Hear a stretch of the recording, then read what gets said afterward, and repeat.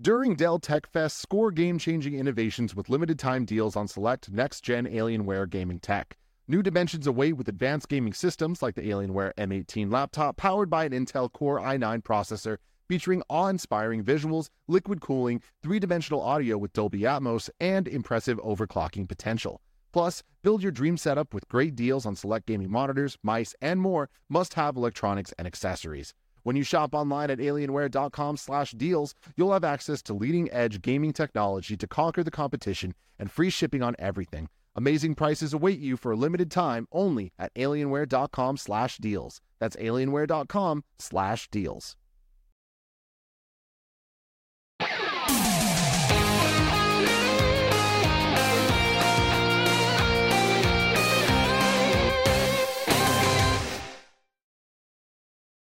Was there supposed to be sound? I heard it. I heard it. Definitely was. Yeah, I'm probably muted. I'm probably muted because streaming.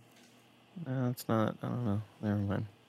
Welcome to Kind of Funny's Teenage Mutant Ninja Turtles in review. That's right. We are ranking and reviewing all of the theatrically released Teenage Mutant Ninja Turtles movies. That includes Ninja Turtles 1, 2, and 3, the 2007 TMNT CG movie, and the 2 Michael Bay movies. We do the show twice a week with different movie franchises. Right now, we're doing Ninja Turtles and Pixar in review with this exact same cast, which is very exciting and includes me, Tim Geddes, the Nitro Rifle, Andy Cortez.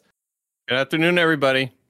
The verified one now. The new verified one, Andy Cortez. You gotta love it. Love. Oh wow! Congratulations. Long time coming. It just cost me $30,000. Put a down payment down. Wow. Blessing got his for free. It was weird. Maybe you guys mixed some wires there. Weird. The big dog, Kevin Coelho. Hey guys, I'm tired. Megan Fox's best friend, Joey Noel. Oh, just besties hanging out. Her, Machine Gun Kelly. Joey. Are you Machine? Damn it. Firefly. That's her call. My Top Gun call name. All right. I hit the wrong button and the Nolan intro started. My bad. That was my bad. Yep. Oh, and things are just going great here. There might be consequences. No, everything seems fine. Everything's totally fine. Great. Or what's behind all of this? Doesn't look fine to me. And of course, we have the producer/seducer, Nick Scarpino. I don't know what's happening, but I'm already having a great time, everyone. This movie is something. It is something. It is something. Just like this episode of Kind of Funny in Review. Like I said, it happens twice a week right here on youtube.com/kindoffunny. You can also get it on roosterteeth.com if you want the podcast version. Search your favorite podcast service for Kind of Funny in Review, and we'll be right there for you. If you want to get the show ad-free, if you want to watch live as it's being recorded, you can go to patreon.com/kindoffunny, just like our Patreon producers, Michael G. and Tom Bach did. Thank you both so very, very much. Let's get right into it. Today, we are talking about Teenage Mutant Ninja Turtles. A runtime of 1 hour and 33 minutes. Very short, which I appreciate. Released on May 30th, 1990. Just 4 short days after Kevin Coelho was brought into this world. Wow. The last theatrical film that Jim Henson was associated with, he died about a month and a half after the film's release. Obviously, Jim Henson and his team were the ones that created the amazing costumes featured in this movie. It was directed by Steve Barron, Irish-British film director, film producer, writer, and most importantly, music video director. He directed the films Ninja Turtles in 1990, Coneheads in 1993. Oh, I love it. There we go. The Adventures of Pinocchio in 1996 with Jonathan Taylor Thomas, which I'm going to give that one the Kevin Coelho Stinker Award. Unfortunate. I don't even remember that. You don't remember that one? It wasn't good. Oh, no. Yeah. It killed JTT's career. It was pretty bad. And that's the movie that introduced me to the word jackass. So I'll take that. Oh, careful. Careful with saying that in school, Tim. You'll get in trouble for that one. You're right. The reason I said that he's most importantly a music video director is because he directed 2 very iconic music videos. Aha's Take On Me. Wow. Really? That's cool. And the thong song? Michael Jackson's Billie Jean. Oh wow! Yeah. Those are two. Yeah. Those are two really Yeah. good. You were being serious about that when you That's a said Hall two of very Fame important ones. kinda I was resume. expecting you to say I like thought it was going to be. the I thought it was thong going to be song and like Christina's Dirty or something Len. like that. or Len. I was going to Still say my Len. sunshine. Len, God. What do you guys think? What But if we no. just strap you guys to a scooter? We just drive the scooter around town for a while. What do you think about Scooter, that? Good Lord. This movie had a budget of $13.5 million, roughly one third of what Batman had cost in 1989. This one had a box office of $202 million. Ninja Turtles good. became the highest grossing independent film up to that time, surpassed in 1999 by The Blair Witch Project, and it was the 9th highest grossing film worldwide of 1990. The independent film made me question. I was like, that's a weird statement. So I looked into it a little more. Many major studios like Walt Disney, Columbia, MGM, Orion, and Paramount, whose parent company Viacom would eventually acquire Ninja Turtles, Warner Brothers turned down the film for distribution. They were worried that despite the popularity of the cartoon and the toy line, that the film could potentially be a box office disappointment, like Masters of the Universe was a couple years prior. The film found distribution roughly halfway through the initial production via the then small and independent company New Line Cinema, which had been known for distributing low-budget B-movies and art house fare. So that's pretty interesting. That's cool. I didn't know realize. that. Yeah, I didn't realize how not only how big of a success this movie was, but also how small of a budget it had. Like 13.5 million is nothing. But yeah, you think for about it a now, movie right? Like this. Like when we get to the other Ninja Turtles movies, where it's such an established thing over the next 3 decades, that they get Michael Bay and hundreds of millions of dollars and Megan Fox to get on it. You don't remember that this was like a chance. They took a chance on this movie back in the day. They didn't. They totally underestimated the beast of what Ninja Turtles were. Just like I don't remember watching this movie as a kid. I was way too young when it came out. I was 2 years old, but I know why I watched it several years later when I was like 5 or 6, when Turtle Mania was just taking over the world, and my brother got me into it. And god damn, like what a time and place being a Ninja Turtles fan was. You know, it's like Beatlemania on the same level, I'd say. Exactly. You put the Turtles playing on top of the roofs, you know, for the final time. Out of Our Shells tour, man. Never forget that. Oh, I never saw that. I got a buddy of mine that went to that. I think he went twice actually. And yeah, he got to meet much. Leonardo. He showed me a picture of him hanging out with Leonardo. Oh my god, Leonardo has the fucking guitar. So weird. Cool. That's so cool. I feel like I mean, based at this point in time, you know, we saw a photo of our friend Anthony Carboni on the set of Legends of the Hidden Temple. I feel like we have another friend somewhere that was either brought up on stage or taken on tour with the Turtles. Like somebody had to have had some big involvement, and honestly, I'd put my money back on Anthony Carboni. It'd go right back on him. Yeah. It always goes back to Carboni. You gotta love that. It's funny you say that though, Andy, because obviously the time frame of this 1990. Like Kevin was literally 4 days old. I was about a year old at that point. But us growing up with Ninja Turtles being such a huge part of our life, I'll never forget the weekend that Kevin's mom came home with not one, not two, but all 3 VHSs of these movies that we didn't even know existed. Wow. And it was just a one weekend marathon of us just being like, oh my, they're real. They're fucking real. These cartoons, what the hell? And it's crazy because, you know, for so long we've talked about Batman 89 and Nick and stuff. It's like, this is my Batman 89, this 1990s Ninja Turtle movie. And it's like watching 100%. it the whole time through, I'm just like, oh my God, this is just pure nostalgia. Just in an hour and 33 minutes in and out. Getting hit with waves of it, you know, just a little line here and there. Like, wow, I remember seeing that on that dirty ass VHS several times. Like the VHS with all the film grain, and I'm sure my brother and I like had fucking like pizza crust inside of the little tape, and we had to like unwind it, unspool it. God damn, I feel so old watching this movie. Nick. I'm sorry, pizza crust inside of with a little tape. Yeah, What is that? I don't want to. I don't want to know what that means. I don't know what that I don't like means. it. I'm you know, like, you know, sometimes the tape gets Just dirty have when you like sticky hands. you're a little kid. Oh, you're okay. messy, I thought you would take. I thought you were literally taking a piece of pizza no. crust that was dried out and unspooling the tape because it's something had happened to it. No, I get it. You're I getting did that the stuck Nick in thing. there. My first brain went to pizza because this movie Yeah, has a lot of food pizza. and Mhm. pizza. And then I was thinking, And like, then you know, VHS tapes. we just like to fuck around with cassette tapes. I wanted to see what the tape did. Very and, analog. and your dad would walk in and be like, "What the fuck? That's Rush live in Toronto." Like, no, fucking. I had to buy that there. Spool it, yeah. Yeah. I Unfortunately, feel like this movie had a lot of product placement that like really, You think? really fucking worked. when did Pizza Hut take over though? Well, Was it so part two? that's Well, no, it's Domino's, right? Andy. No, that's what's interesting about this, guys. The product placement was not Domino's. Clearly, it was Burger Domino's King. in this movie. It was Pizza Hut. It was Pizza Hut that had the pizza sponsorship for the fucking movie. But for some reason, in the movie, it's Domino's. But yeah, so Live Entertainment Inc. The shot announced of the that Whopper. the film would go to VHS via its Family Home Entertainment label on October 4th. Blah, blah, blah. Keeps a bunch of shit. Pizza Hut engaged in a $20 million marketing campaign tied to the film, despite the fact that Domino's was what was actually in the movie. The actual box used, Yeah. Interesting. That's Got cool. it. So okay. that's weird as shit. Because of course I remember the second movie. They had the commercials. Maybe it was this one. Maybe it was part one where the previews they had the Pizza Hut commercials before, and I thought, oh, maybe that's for part two. Maybe Pizza Hut took over after part one or whatever. But that's so weird that Pizza Hut would do that, especially when Domino's is just so front and center the whole time.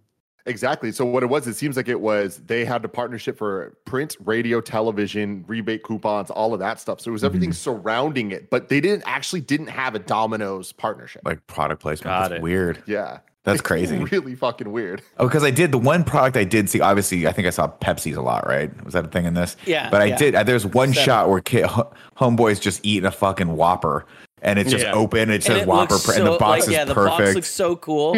Yeah. I feel like this plus Burger King's like campaign of the '90s kids made the Whopper so cool in my mind. Then I had one. Put them on the map. Disgusting. Oh, I love them. I No, love them. As thank you guys you. know, my favorite hamburger, the Whopper, dry as a fucking Sahara. Oh, the I bread is love it. terrible. Oh, if yeah. anything, Pizza Hut won out with this because that delivery guy was late, right? Like, Yeah, that's not a good 30 look for minutes. Domino's. Yeah, They they don't want should to be have had associated with that. just the Also- Domino's guy show up and like he eats a couple slices. They should have made him look worse in the re-edit. Also- They should have re-edited this movie. Also, remember, like later they show a pizza and it's moldy. Moldy. You know what I mean? Yeah. So And it's a they more smear it's lost. campaign for Domino's. Why did they say fucked up. penicillin though? I didn't get that. Because Because mold, penicillin's that's- mold. Mold. Yeah. That's it. Got it. Okay. I was just Old like, people is- jokes. Yeah. Yeah. I mean, educated science, people. smart people. Yeah. Yeah. Okay, no one watching this fucking movie. Like, can you imagine me and you understanding It was that a joke joke for when the we were adults. 4 years old? It was a joke for the adults. Great. With him, It's like a in the Pixar 80s movie. It's got it all. in the 80s and early 90s, they taught kids exclusively about penicillin. That's all they taught. Now, Wait, ask but me if I like- could ever, because I'm kind of allergic to penicillin. It makes me itch, and I too. can never spell it. I can never. They're like, "What are you allergic to?" I was like, One N, Can two you Ls." write down penicillin for me? I don't know how to spell it, but it might kill me." But like on a serious note, this movie gets so wildly serious for almost no reason. Like why did you? This is supposed to be a kids movie. Why are you getting so real? You know? Why is it shot like a fucking hardcore detective film from the 80s? This I mean, movie's it's that so era, right? no. Well, I mean, there's more reasons yes. to it. That was Oh, really? the plan. Is the director was like trying to make this like real dark and gritty, more similar to the original comics. Yeah. But there was the popularity of the cartoon, obviously, that had Boy. influence in a lot of the characters and things that they do. But supposedly the director got kind of taken off the project towards the end and didn't really have any oversight over the edit itself. And there was a ton of things taken out because it was just simply too violent. They're like, this is a fucking kids movie. Like, Gosh. what are you doing? Like the scene where where Shredder or like the Shredder accomplice or whatever beats the fuck out of the other guy to like kind of send a message. Like they kill him. They in post they had to add some lines and be like, oh man, he's messed up, but he's gonna be okay. Yeah, But they in like the French, they like check his pulse or whatever. He's yeah, dead. in the French Yeah. edit, he's dead. Mhm. Oh, And like shit. that's the actual edit. They had to add the Damn. lines of dialogue to make That's it. Well, not I mean, wild. they all also did, smush Shredder to pieces in Yeah. a fucking Yeah. garbage. Like, Yeah. come So the fuck savage. on. He died on the fall, right? He Yeah, fell fall on a killed him for metal. sure. Yeah, like he that was. Sure. So then But, like, they doesn't just wanted that to be make sure. it even worse because it's so unnecessary? Yeah, So you just got to make unnecessary. sure though, Joe. If he's dead, you might as well make sure the job is And finished. Killed by a Casey rat. Jones acts like a little slapstick, like I can't whistle, but Yeah, you know what yeah, I yeah. mean? Like, up just over here, no by me. Like you're crushing Yeah, a human yeah. corpse. This movie is so No funny to me remorse. because it is so at odds rhymed, with Joe. itself. And I mean, don't get me wrong, I love this movie. It's obviously exactly what Tim's talking about, just pure nostalgia. When I was a kid, I was so into the cartoon. I was so excited they were making a TMNT movie, and I remember watching this, being like, "Huh, just like kind of baffled by the choices made, because I absolutely loved everything that had to do with the turtles and with Splinter, but the way it was shot, I was like, I don't understand like what I'm supposed to take away from this. I don't know if it's supposed to be serious, but they're saying zany things, and I like when they, as a kid, I'm like, I like when they say zany things. But then we get to April and Casey, and I'm like, they just feel oddly miscast in this, and that they don't really have chemistry with each other or the turtles.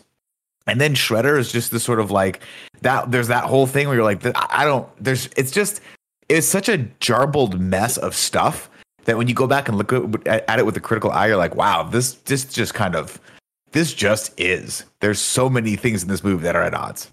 I have one comment, one question. Nick, 10 years old, you weren't smoking cigarettes yet, but like when they cut over to like Teen 2 Island, months away. or the little teen underground world. I smoked my first cigarette when I was 13, and when they were like free cigarettes, I was like, I'm fucking in. Sign me up, Kevin. Put me on the is there a wait list? I'll be on the wait list. Especially since they were like generic ass Pall Malls or whatever they were. Yeah, someone once told me that Burning Man was exactly like this, and it was the hardest sell I've ever had to fight off for going to Burning Man. Yeah. Where it's like, that's all I've ever wanted. Like growing up, the little kid world was that, like, man. Well, not only that, one of these little ninjas. Kevin, you're lucky you're not single, dude, because 50% of the women on Tinder are just like all about Burning Man, dude. It's like, no, I don't want to. Stinky. What if I told you this, Kevin? What if I told you you could go to Kid Island with me? It's all the free cigarettes you want, and the guy that sells it to you is a very young Sam Rockwell. Oh my God, Joey, how cool was it to see Sam Rockwell? Huh? Fucking 15 years old, Sam Rockwell. He's so young. I didn't even realize he's so young. Yeah, I looked it up. God. I looked it up. He's in this, and I looked. There was another because I was watching it on Amazon. There was another Skeet Ulrich in it. Wolf, but not the redhead, Joe. Not the redhead. No. Now I have to look up a screenshot. No, Danny's a different actor. That's not. Yeah, but if you look up Danny on IMDb, it shows you the director's picture, and I was like, no way this dude has aged that quickly. No. But yeah, Joey, he's the guy that's like, but we're family.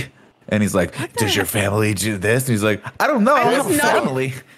I was not even remotely looking for anybody that I knew in those scenes, so I was just not. Yeah, the only reason I knew it is because I happened to pause it at that time, and the X-ray for Amazon came up, and it said Sam Rockwell. I was like, that's funny. I was watching it this time, and I was like, is that fucking Sam Rockwell? And they cut to him like 3 times, and I was like, I'm pulling up IMDb because that motherfucker looks like a 15-year-old Sam Rockwell. And it was. And then the second thing I remember looking at him and being like, he kind of looks like Giovanni Ribisi, and I was like, that's kind of a weird random. But that makes more sense now. Anyway, sorry, continue. I was going to say the second thing I want to bring up that I want to say always confused me, but now as an adult really, really confuses me. Mm-hmm. What's going on with Danny, April's boss, and April?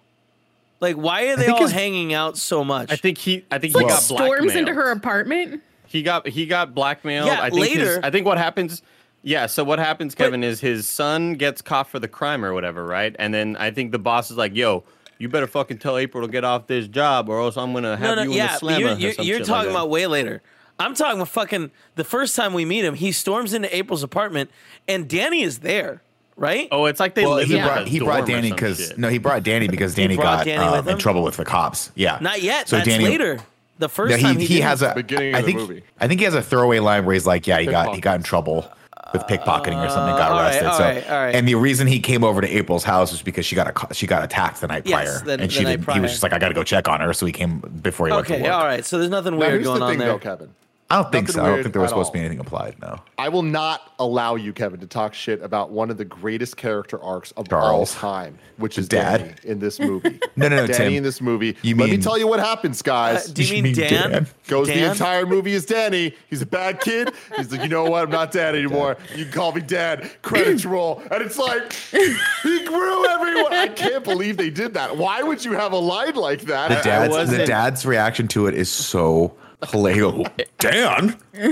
Oh, all right. But it was kind of our reaction also. I'm into it, man. I love it. It was the audience watching, and it's like, well, it's not like he's been asking to be Dan at all, right? Or like his dad kept calling him Dan, and he's like, "It's Danny, it's Danny," and then Danny's like, "You know what, Dad? You're right. Call me Dan." Yeah. Nope. It's just His weird. dad's just like, okay, I'll tell you whatever the fuck you want. Just stop that's- stealing shit from people. If you would Stop have robbing given me, people. if you would have given me a multiple choice and had that been the thing, I would have picked the other option. Because like, what does he say in this moment? Like, I would not have pictured him going, you know what, Dad? Call me Dan. Call me Dan. It's such a weird fucking thing. And I think the hilarity of it, what adds to the hilarity is the name Dan.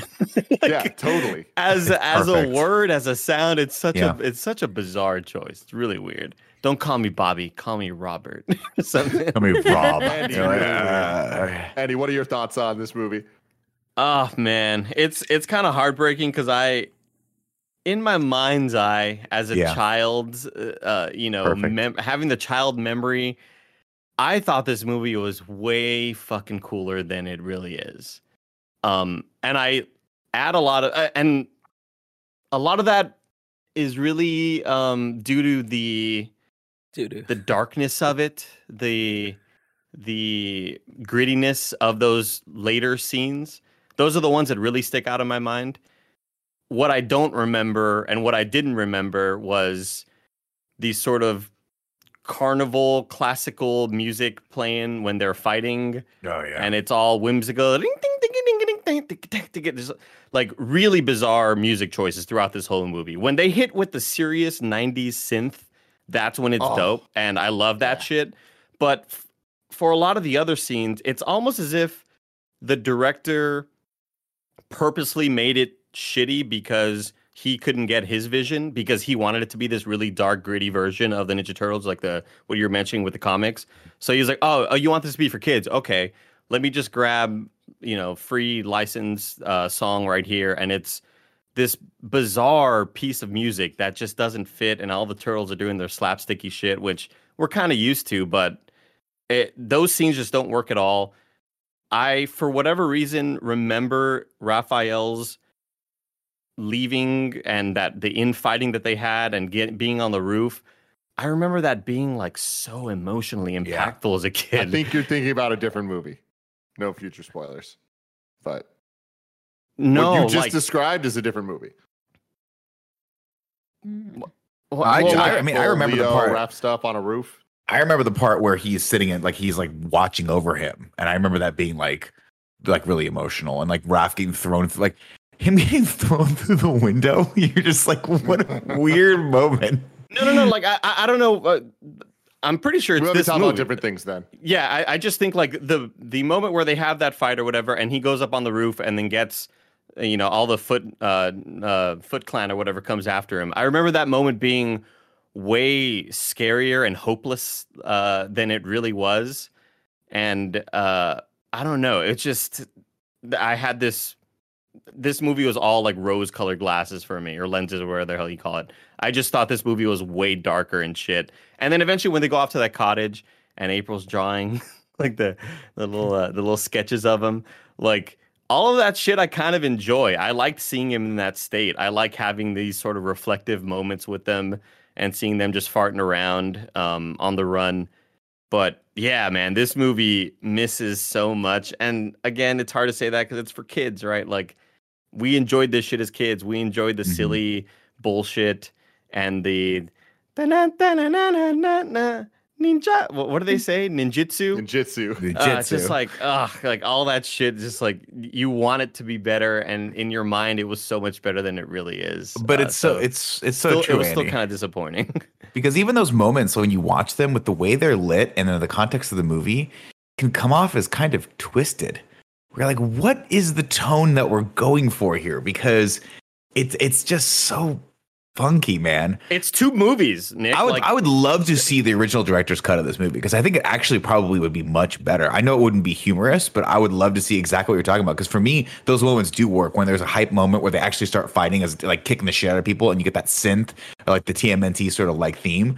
Yeah. I wish the whole movie was like that, or go the opposite way where it is really just kind of zany and plucky and well lit and kind of silly, which I think we're probably going to get in the next two. But I honestly don't remember Secret of the Ooze or Turtles in Time at all. I think just the scenes in that abandoned house feel like a different movie with April O'Neil narrating over them And where's the narration come from? Nobody narrates the rest of the movie. It's and also so just bizarre. like, it's So been 3 hours since we artsy. left the city. He got Well, artsy. and the with dynamic Victor. between April O'Neil and Casey Jones is so weird too. It is Yeah, very weird. Like, I don't know. This movie was a lot better to me in memory than rewatching it today, and that kind of made me a little sad. So, Joey, you've never seen this movie. No, You've I never have seen not. any of the Ninja Turtles movies. You are I have familiar with the not. cartoon, so you are Correct. a newcomer to this. What was your take? It's so interesting to hear you guys talk about it because I don't have that like lens of nostalgia to go with it. And I don't know if it's just the fact that everybody's always talked about how bad the movies are, so I had like rock bottom expectations. I had a lot of fun. It's weird and it doesn't make any sense really on like a few different levels, but I had a fun time and like I giggled. I specifically wrote down that like when they're doing that tequila scene at the beginning, I was like, you know what? Fuck, I am in. Yeah. Like this is weird and goofy, but I am in. Yes, Now, Nick. Joey, can I ask you? So that was the part you were in. Did you stay in during the Shredder Splinter rat fight where the rat just jumps at his face and scratches his eye? Did that part not take you out of the movie, or was that like double down? I mean, it's just all over the place. It's all over the place. The Casey Jones and April O'Neil thing makes zero sense, and they have no chemistry in the part where they're like in the kitchen and she's like rubbing whatever lotion, and he's just like no, and slams her on the chair. I was like, oh, this is some weird enemies to lovers arc that I am not really. They didn't quite nail that arc, yeah. No, but I do love the actor that plays Casey Jones. So Elias like, Cote, is that his name? Yeah, he's in it. one of those like procedurals that I love. But I don't think the first time we've seen him in an interview, because I'm Really? pretty sure there's been another episode of interview where like, and that guy played Casey Jones in You're Ninja Turtles right. movie. What was that I don't movie? remember. I don't remember what it was, but that's definitely I'll happened look it up. before. I'll figure it out. Very cool. interesting. But yeah, I had a lot of fun. Definitely thought that the whole Vanilla Ice thing was this one. So I was waiting all movie for it. No. This And was then we got MC to the Hammer, end. baby. And then at the end, I credits. was like, well, I guess this is not that movie. But yeah, it's weird, but I can totally, like, being able to just think back to, like, mid-90s, like, I would have been all about this. And the amount of nostalgia I got when that New Line Cinema intro opens was like, holy shit, I have not heard this in so long. I didn't realize that they were, like, not attached to great movies, and that maybe makes sense as to why I like so many New Line Cinema movies. But yeah, it's fun. I'm excited to watch the rest of them if they're all, like, kind of weird and potentially better than this, at least for these ones. Oh, the next one gets real weird. Yeah, Spoiler. no one said better. No one said better. Kev, you already talked a little bit about stuff, but like, what are your thoughts on the movie overall?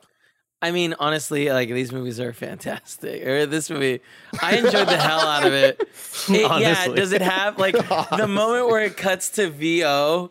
It's just like, oh man, they're trying so hard, but like still, the when she's sketching Leonardo, there's something about that scene that like I loved it, legitimately, Kevin. I'm like, it's beautiful, like because there's so much emotion going on, you know. Also, Seeing the why brother, would you- like how sad he is seeing Raph like trying to come his back brother. and trying to heal. Like I love that scene, Kevin. but also seeing but there's goofiness like tied in where like it cuts to Raphael sitting in the bathtub, very uncomfortable, and it's just like that's the best they could do, huh? All right. But yeah, I like this movie. There's a lot of things that are like, this is wild. Like, why is was the cop in it with Shredder? Like, I don't understand why he didn't take April's tip and then got mad at her. But whatever. Like, it's just, there's a lot of things that, like, you ignore because there's so many cool things. There's, like, an army of foot, like, soldiers that are, like, young, like, teenage kids. Impressionable teens. Yeah, it's so But cool. also, and then, like, they're all well-trained getting ninja. brainwashed. Yeah. Well, they're medium that's trained what- ninja. Remember the scene where Raphael's fighting them and is like, "Oh, Yeah, you guys and took just like making fun of the him. accelerated course." I Yeah. love that. Also, I mean, I like- love the way the movie starts. I love all that stuff with where like it's just the fun with the cameras where like the guy delivers the thing and then it pans back to his truck and it's all empty. Just shit like that. It's super fun. It's super funny seeing the money exchange hands between a bunch of delinquent teens and then the last one is a this ninja. like ninja bracer. In the middle of the street. It's just in the corner of the street. Yeah. Oh, I had a God. blast watching this movie. I really, really, really enjoyed myself. It is actually way better than I expected it to be. Which again, not saying it's good. I just had a really good time. I think that it was in and out in a fast enough clip that I'm like, nothing was offensively bad in this hour and a half. But Nick said it really best for me, which is this movie just kind of is. Like, it doesn't really do much with even what it has. And that's, I think, its biggest letdown for me is the characterization sucks. And like, we are bringing in a lot of what we think of Leo and Donnie and Mikey and Raph and all this stuff to add on top of it. But when you watch this movie as an origin story of these characters, you don't really get much of that. Like, Raph says damn a lot. We get that. Mikey and Donnie are kind of just bros. You get that, which is cool, but they are indistinguishable characters. Like, you don't really get any actual uniqueness to them. And I think that's weird when all Ninja Turtles really are is just a couple surface level unique personalities. Andy. Joey, do you know what their 4 personalities are? No. I feel like Tim and I had this conversation at some point during quarantine where he was trying to get me and G to name all of the Ninja Turtles, and I couldn't put them with their colors for the life of me. Even based on this movie, you don't think you could kind of say Leonardo is blah, blah, blah, Raph is blah, blah, blah. Which one do you think's the leader? I don't think I could because they. I totally agree with Tim. Tim, you're making a perfect point that very, they don't drill into that at all, like the cartoons do, or even the more recent movies or the animated movie, the one that came out in like 08 or whatever, 07, yeah. And that's totally. But what's really funny to me is like the big crux of this movie too. It's like, if you are trying to like boil down the theme of all this stuff, it's like, again, we bring in knowing it's about family and brotherhood and all this stuff. But really, the movie doesn't back that up at all, besides the farmhouse scene. And it's like, okay, Leo's looking over Raph. They care about each other. I love the scene of them at the campfire. I legitimately think that is like perfectly done. Very, very good stuff. But then you get to the end fight situation. And it's like, oh, how are they going to beat Shredder? Are they going to work as a team? No, Splinter's here. Nope, Splinter's just here. Yeah. What the fuck? Like, there should have been some shit where Splinter gets knocked down. They then need to work together, not run at them one at a time to hit Shredder. They didn't do that. Like, it blows my mind. Like, that's all the Ninja Turtles are. They had time to call a TV timeout and talk to each other while Shredder's in the back. Like with his corner man, and he's getting his new mouthpiece in, and they're like, yeah, good punch right there. Like that was really bizarre. But I totally agree. Yeah, there needs to be the moment of in the forest when they are away, realizing this is where we get closer. This is where we fight together and learn to fight as a unit. And then when they're getting their asses beat, say, hey, remember all that shit we learned in the forest when we saw that blue fire? Nothing cooler than blue fire, by the way. Like as a kid, I thought blue fire is the coolest imagery of all time. But yeah, that scene, there's so many missed opportunities in a lot of those fight scenes for sure. But Joey, by the way, Leonardo's the leader, blue. Mm-hmm.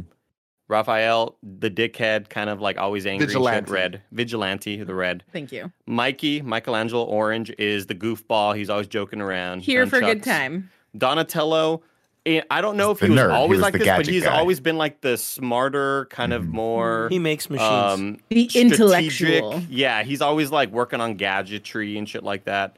But that's always been their vibe. And then, no, never mind, spoilers. I don't want to get into it. It's great stuff. But what I do love is, in terms of characters, my favorite thing about this movie, Hard Stop, is New York City as a character. And I think that is something that I've always resonated with since I was a little kid. Like, this movie was my introduction to New York. And I'll never forget going to New York for the first time and being like, Ninja Turtles fucking nailed it. Like, everything steam about comes it out of the steam actually fucking comes out of the sewer. Dirty, I was shocked to see that, in the magazine stands, and just kind of like the vibe, the taxis everywhere, and like what Nick was talking about, or Andy was talking about, I think the synth score, like when that stuff's playing, it's like that Ghostbusters score that you and Greg are always doing. But it's like there's just something that just really, really works, and like the seedy underbelly of these kids living in this thing, and the cops are corrupt, and they're working with the news channel and all this stuff. Like, this is fucking awesome. But then it's like, there's just a lot of things on top of it that are just kind of bizarre choices. And I think that ways that this movie works great is the characters look awesome. I really think that a lot of the stylistic choices that they made with the costumes and the way that they shot it, a fact that I got here is to help disguise how cumbersome and slow the Turtles' costumes were. Dialogue scenes were shot at 23 frames per second, so they were played at the normal speed of 24 frames. They appeared a bit sharper. Oh, that's cool. For the same reason, fight scenes were shot at 22 frames to kind of give them a unique look. And like those little things, I think they clearly made design choices to make something that doesn't work. And I think it does. Having said that, it's a bizarre choice from the get-go for a movie about Ninja Turtles with weapons assigned to them. Yep. To them not really have cool action scenes and not use their weapons pretty much whatsoever, right? And a lot of that is because of the violence and because of stuff like in some of the cuts that aren't American, they literally cut any use of the weapons, period. Oh, wow. Yeah. Refresh my memory. When they were, I think when in the cartoons, they fought a lot of robots, right? Or like a lot of, I think the Foot Clan were people, but I remember there being like robots that they could cut through. I think they are robots. Were they robots? Yeah. In the cartoon. Yeah. Yeah, right? that makes sense. And that's how they used to get around it, right? And if ever there had to be killing or violence or actual stuff like that, it had to be against a robot back in the day and they just break. I thought the Foot Clan were people. The robots is mostly, I thought that was from Turtles in Time. And the Mausers. No, I was thinking Mausers. Yeah, those are the ones I'm thinking. Mausers are definitely a thing, but I'm pretty sure that the Foot Clan were robots.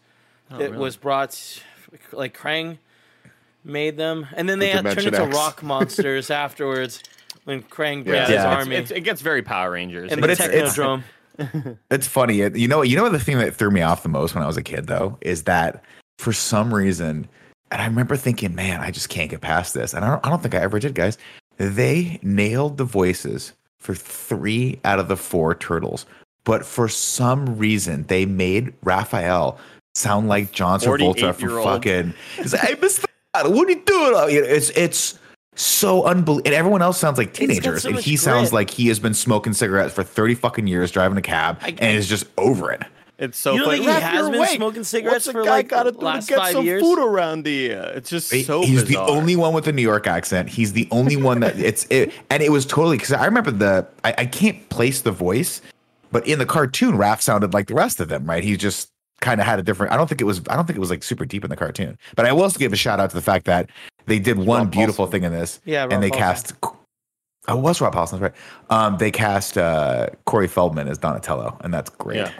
It's funny because I agree and disagree with you. Raph's the only voice I like in this. Having said that, he does sound like a fucking adult, but it's like he's the only one that sounds what I think Raph should sound like, with the New York accent and like more gruffer and saying damn a lot. But yeah, I feel like their voices all kind of blended together. Well, Tim, earlier when you mentioned you like New York City as a character, I was going to say, oh, like just that's Raphael. Like he is New York Straight personified or Brian turtleified. Altano, But then but how does he grow up in the exact same environment as the other 3? And he's the only one that has a deep New York accent. He walks out more. He goes on taxis and he doesn't get seen in public a whole lot. It's wild. Oh my God. Well, and doesn't like Michelangelo kind of have like a California like surfery accent? Yeah, he's definitely a cowabunga dude. Yeah. I do think that like there's the scene where there's a taxi driver driving and like what the heck was that? He's like turtle in a trench coat. Like, you still going to LaGuardia? What's up? LaGuardia, you go to LaGuardia, right? Like they just don't care. It's New York. It's so much weird like, shit it's happens. New York. You see crazy shit here. Yeah. I do think that was an inspired moment, because when he walks out of the movie theater, you're like, how the fuck does no one notice there's a giant turtle in a trench coat? And then you just realize, it's New York. They don't give a shit. What a cool cultural and topical reference to the movie Gremlins, by the way. Critters. Oh, Critters. That's right. Critters. Yeah. Critters. Yeah. Cool topical cultural moment right there to be like, oh, he saw the Critters movie. So, by the way, I bet dollars to donuts Critters was a new line to this movie, right? It had to have been, right? Of course, yeah. And they were just trying to promote the hell out of it. Nick, about that line, the taxi driver or whatever, that was an alt line that they ended up using. The original line was saying something about, oh, he has a cool car, but his outfit is a little eh. And like they were talking shit about Batman, and then the producer was like, we shouldn't do this. Like, don't leave that alone. Don't do that. Why are we picking fights? Smart. Yeah. Like let's not. But a couple fun facts about the cast here. Joey, did you recognize April O'Neil, the actress Judith Hoag? No. I did Did not. you recognize her as the mom from Halloween Town? Because that's exactly who she is.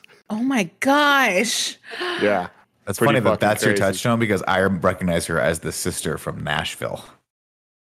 Oh, I only watched like season 1 of that. Well, Greg would have lost his shit at that, everyone. I'm Greg going to would've text him gone- right Greg now. would have gone crazy. I'm going to Slack him right now. Yeah. And she was in a movie with Robin Williams called Cadillac, and he was a super big fan of Ninja Turtles, so he provided her with all of his comics to like study up on April, which is pretty fun. That's Oh cool. my gosh. Brian Tochi was the voice of Leonardo. He's Toshiro Takashi from Revenge of the Nerds, Nick. I love it. I know. Oh, I looked wow. him up and I was like, what else has this guy been in? And when I saw that, I'm like, wow. By the way, his voice is so good for like cartoon VO. And I swear, I only saw the top level when I Googled him of like the first like 4 movies that came up. But I'm willing to bet he has a long lineage of like VO for like cartoons and stuff because he just Oh, yeah, sounds he like does. that character. Okay. He's got that youthful voice for sure. Perfect. It's so yeah. perfect. Very bright. Then we got Robbie Wrist, who was Mikey. He's cousin Oliver from the Brady Bunch. I don't know if you remember cousin Oliver, but he was a like the cast member. OG Yeah, or the movie. the OG. Oh, Jesus. I Wasn't didn't it- even wasn't he a drug kid- motherfucking druggie kid or something? Balto. Oh, wow. He was in Balto? Hell yeah. Yeah. He was some respect. Balto. No way. Yeah. That's awesome. That's and then Corey Feldman was Donnie. Of course, Corey Feldman, Gremlins, Goonies, Stand By Me. He said he was offered only $1,500 to do voice work for the movie. He accepted, believing the producers who told him that this was only a small, low-budget independent film, and hoped that it would have moderate success on VHS. Damn. Yeah, he got screwed on that one. Yeah, real bad.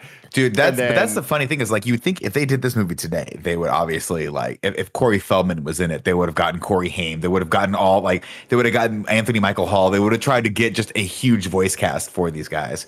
But yeah. Yeah, I mean, I don't know. That's even in actually the a good Michael point though, Bay because one, I guess they kinda did do more today and they didn't cast they kind of cast no names, right? Yeah, it's interesting. But a fun fact that this semi-future spoilers here. The Josh Payas as Raphael is the only actor who both physically and voices the turtle. So he was the only one that was actually in the suit. The other guys weren't. But the stuntman, any fight scene with Donatello was Ernie Reyes Jr. in the suit. Bro. Mortal Kombat. Who comes back as one of the main character of the second movie. The second movie, yeah. Oh, He was never also mind. I was in- thinking. You know. I was thinking of the Mortal Kombat mocap guy. Never mind. No, he was Three somebody Ninjas. Was Ernie Reyes Jr.? What was the? He was a lead in another one of those movies, like Surf Ninjas or Three Surf Ninjas. Ninjas. Surf There was Ninjas, right? nobody cooler than. Future Yep. spoilers for Joey. Never mind. Dude, Yeah, so Surf he was- Ninjas oh, is so he was- cool. I forgot about that. It just came I back to my mind. I'm not a huge. I don't really care about future spoilers. I know that Rob it's a shitty Schneider. because of the Joey, show. it's really important to the lore. I don't want to ruin this for you. I'm Yeah, gonna but forget anyway, about it I in like thought the that was next pretty 7 fun. hours.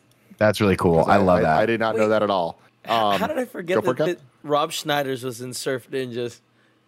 Oh my Never god! never Did forget. You pluralize Never his forget. last name? Yes. Rob course. Schneider's. Yeah.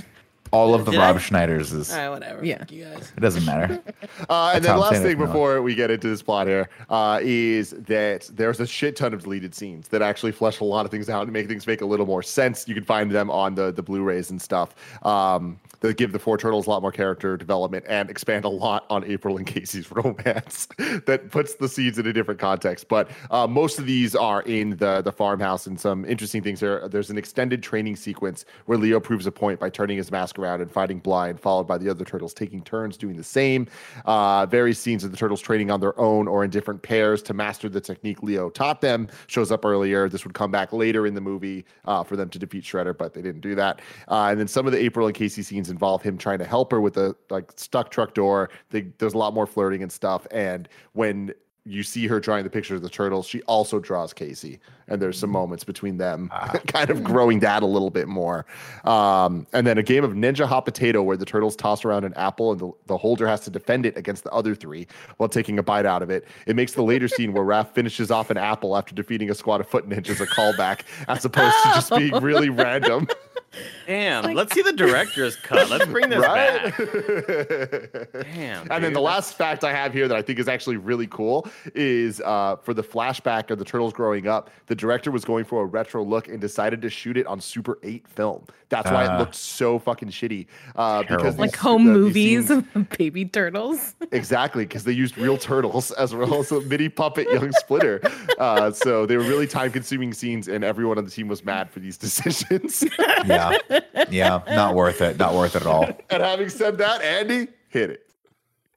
This is the plot for Ninja Turtles. Not many things rhyme with Ninja Turtles. I didn't have a lot of time for rehearsal.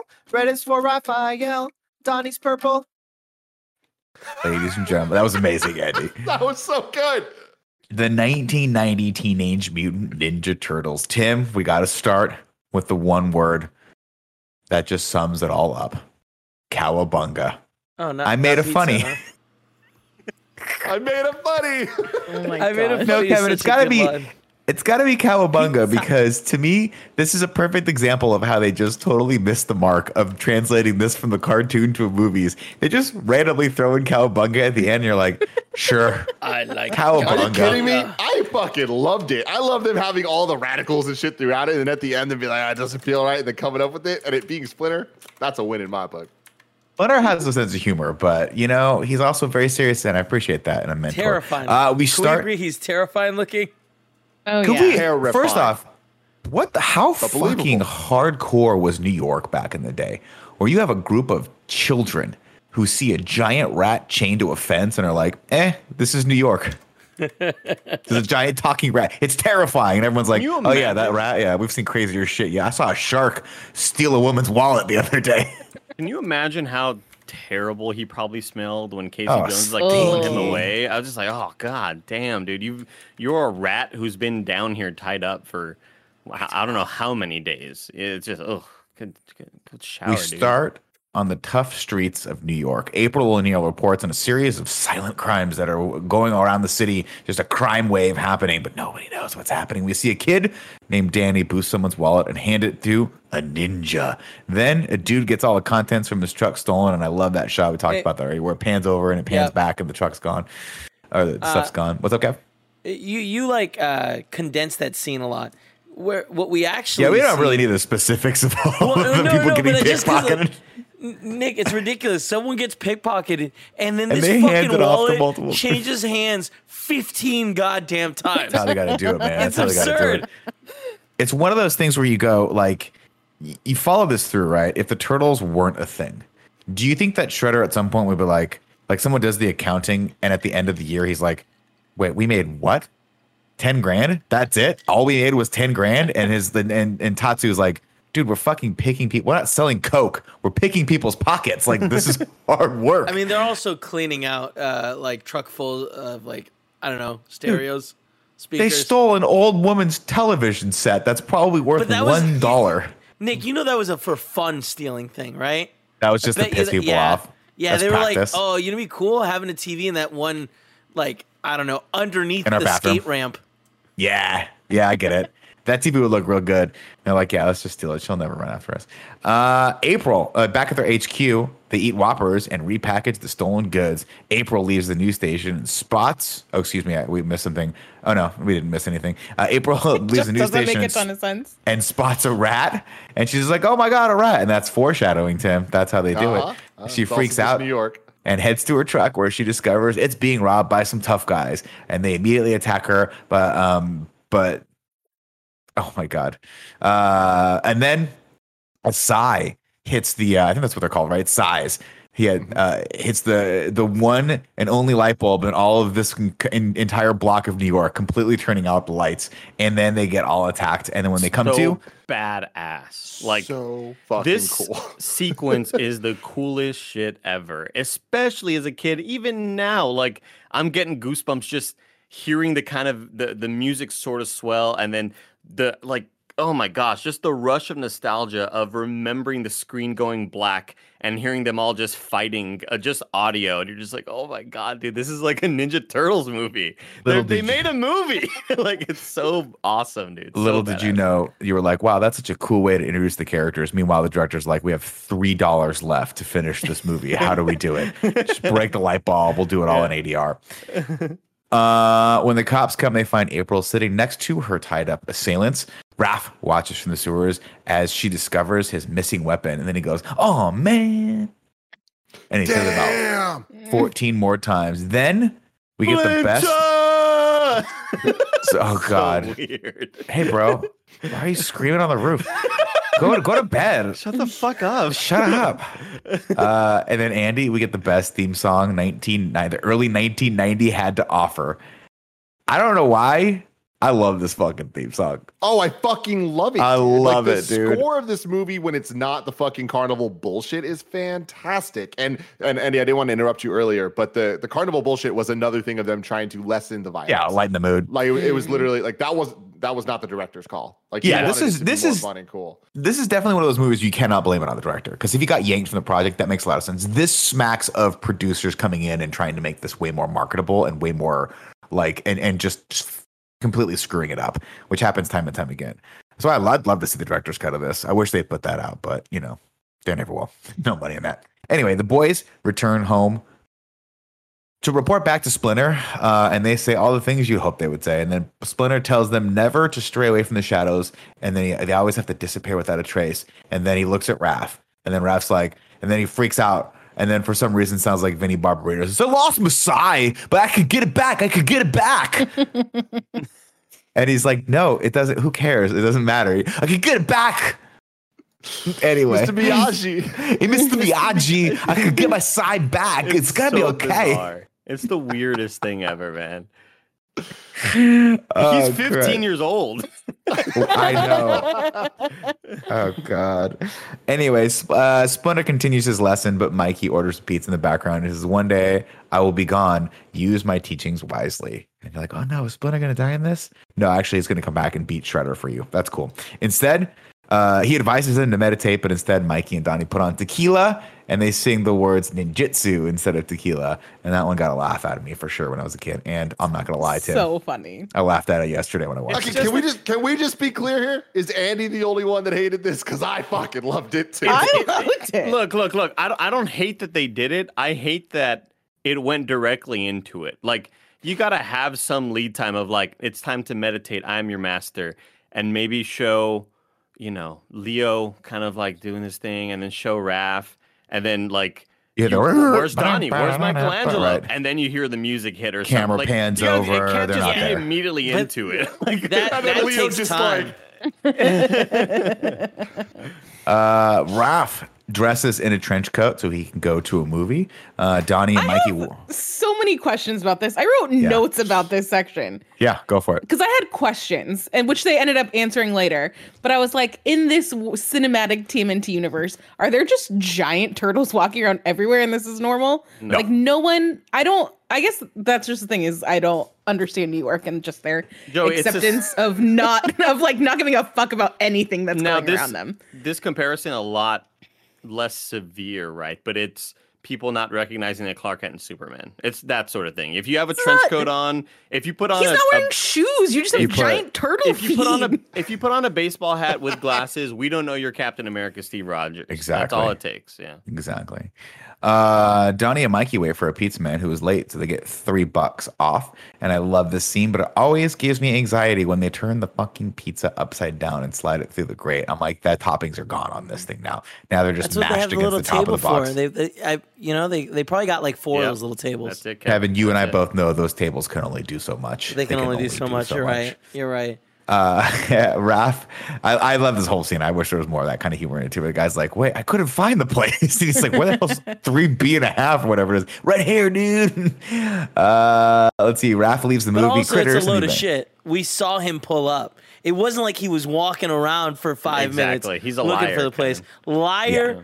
But they didn't tip him, which No. tip No, you're not your getting a tip, drivers. Tip your drivers, guys. No, dude, he was late. He was late. You get nothing. He was How like are they supposed to 3 learn? minutes. He was 3 minutes. They have Like the guarantee, take man. the 3 minutes off, but then be like, "Hey, here's a twofer. That's for you. That's for No, you." but the $10 is for the pizza, right? Yeah. Like Yeah. or the $10 is for him anyway because the pizza should be free. No, the pizza, if it was late, it was $3 $3 off. off. Oh, I thought it was just free. Yeah. Got it, It's man. funny because, like, I don't ever remember. I know this is like, I feel like this is a trope of the 80s where pizza delivery services would do like 30 minutes or less, or if it's not, it's free. But I don't ever remember actually being able to take advantage of that. And we ordered a lot of pizza in the Scarpino Oh, household. I did that I'm in the pretty late sure 2000s, early was an like hour. Was that a early real thing? 2010, early aughts, yeah. But it was like So, an like, hour, if it was right? just an hour Pizza late, it was trucker. free. Yeah. Wow. That's cool. I don't remember that. I love the line though. The wise man say, I forget exactly what it is, but like forgiveness is divine, but never pay full price for pizza for late pizza. Yeah, for late pizza. I fucking love it. It's good. Ralph leaves the movie Critters, and eventually, and then to Joey's point, nobody in New York either sees or gives a shit that he's clearly a giant turtle. Then he stops some purse snatchers, and they head into the park. So Casey Jones can make nothing but hockey puns in this scene. And here's such an interesting. So I know they wanted to get the main cast in the first movie, right? Casey Jones, obviously a staple of the show. April O'Neil, staple of the show. But why does Casey Jones need to be in this movie? Is it just so that they don't have to broach the topic of any sort of potential romance between April and a giant turtle? Is that why?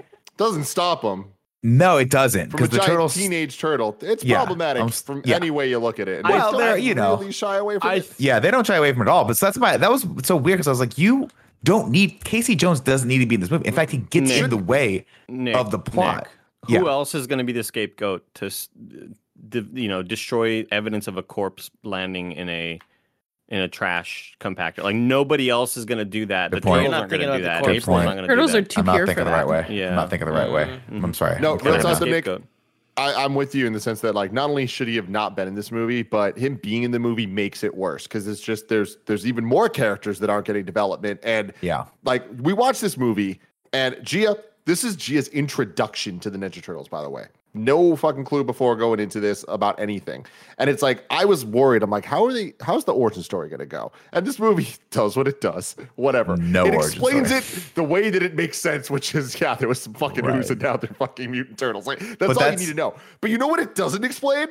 Why there's this guy that uses sports things to fight in the streets. He's a vigilante. What do you mean? Fuck? It's like there's like somehow that's more unbelievable and random than these fucking Ninja Turtles because at least they got some type of origin story with Splinter. Casey's just a fucking dude.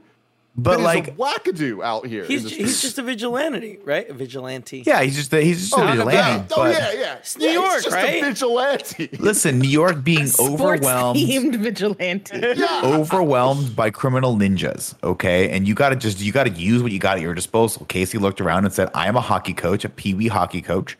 I have hockey gear. I'm going to throw it on. And I will tell you this, Yes, kudos Nick, to you nailed them for committing to the Casey Jones over-exaggerated hockey mask that he wears in I just love it. one I love it. scene. So No, he Just wears it one. twice, 2 scenes. Does he put it back looks on? No, it's twice. It's twice. Yeah, it looks amazing. So cool. But yeah, look, backstory for Casey Jones right here. Yeah. He was going to be in the NHL, but he tore his shoulder. He doesn't really tell you why he tore his shoulder and got hurt. He was going to be a pro, but it's because he was He's trying like to stop a one mug. throwaway line, right? He was trying to about stop it? a mugging or whatever, and this. No, I'm He's just like this making it up Joey. right now. Yeah, he's Oh. making this Yeah, up, making Joey. it up. He was They trying do, to does they stop have a do a mug. throwaway talk line about about it, but they injury. talk in vague terms. Yeah. Yeah, very, very vague terms. But like that would make all of this cooler. That's why he's a vigilante. He does it because he tried to I should be pro, but might as well fight crime because I learned I'm pretty decent at it. Did tear my labrum. Is your labrum in your shoulder, by the way? I don't know. I don't think so. That's not Science. Abrams. Men have them. science with Kev. I ain't never Where's heard of no labrum? labrum. Oh, okay. Let me look it up. It is your shoulder. You're right. I'm Is sorry. it? There you go. Wow. There you go. Labrum, shoulder. Wow. Good job. Big. Wow. Huge stuff. Is Andy a vigilante? Andy, did you play hockey? So, Tim, that brings up a very interesting point that we're going to talk about later, but we'll just bring it up now because I feel like we need to. Your big problem is Casey Jones's backstory. not the fact that they decided to retcon Splinter's backstory for absolutely no reason and take him from being a human being that gets turned into a rat to a pet rat that learned ninjutsu by watching someone else do it from his cage. Gonna be honest with you, Nick. I kind of prefer it. Yep. Oh my God. Damn, you're out of your gourd. You're Tim, out of your gourd. I was going to say the same thing. I was going to say this makes a lot more sense to me, personally. Like, because like I feel like if I turned into a rat, I would be trying to turn into a human again, and he never did in the cartoon. He was content being a rat. There were a couple of episodes where they had a solution, and he was all excited. But like, that would be the only thing I would be working for. You know, I want to be human again. It's just so weird to me that they changed that, because it really makes no sense and is very odd.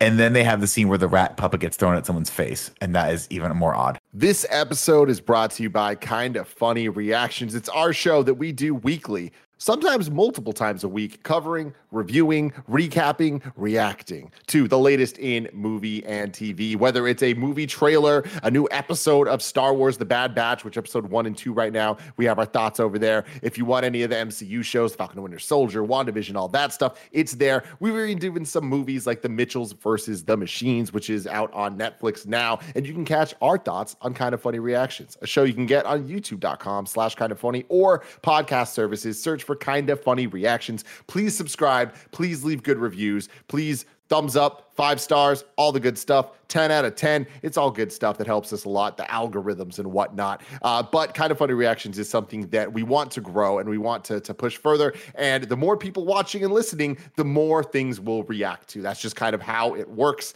We've been doing the Bad Batch for Star Wars. I'm not sure if we're going to do it weekly. If the reaction is there, we will. So if that sounds like something you're into, please check it out. But we're hoping to do a lot more reviews and stuff going forward. So please subscribe to that. Or if YouTube's more your thing, youtube.com/kindafunny. Kinda Funny Reactions. It's a damn good time.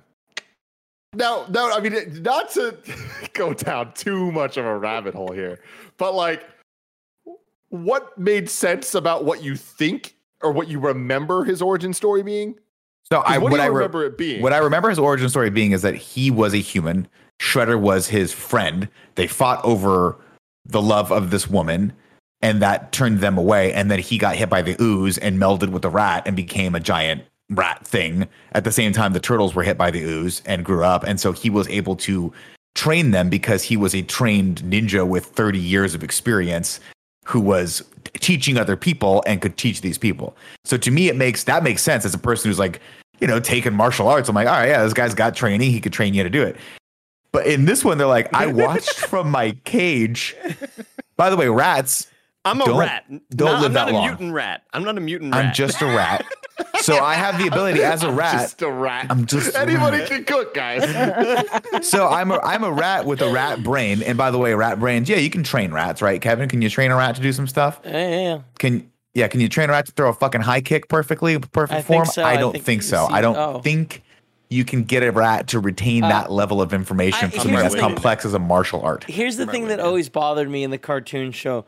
The turtles become human, like, mixtures because they're near a human.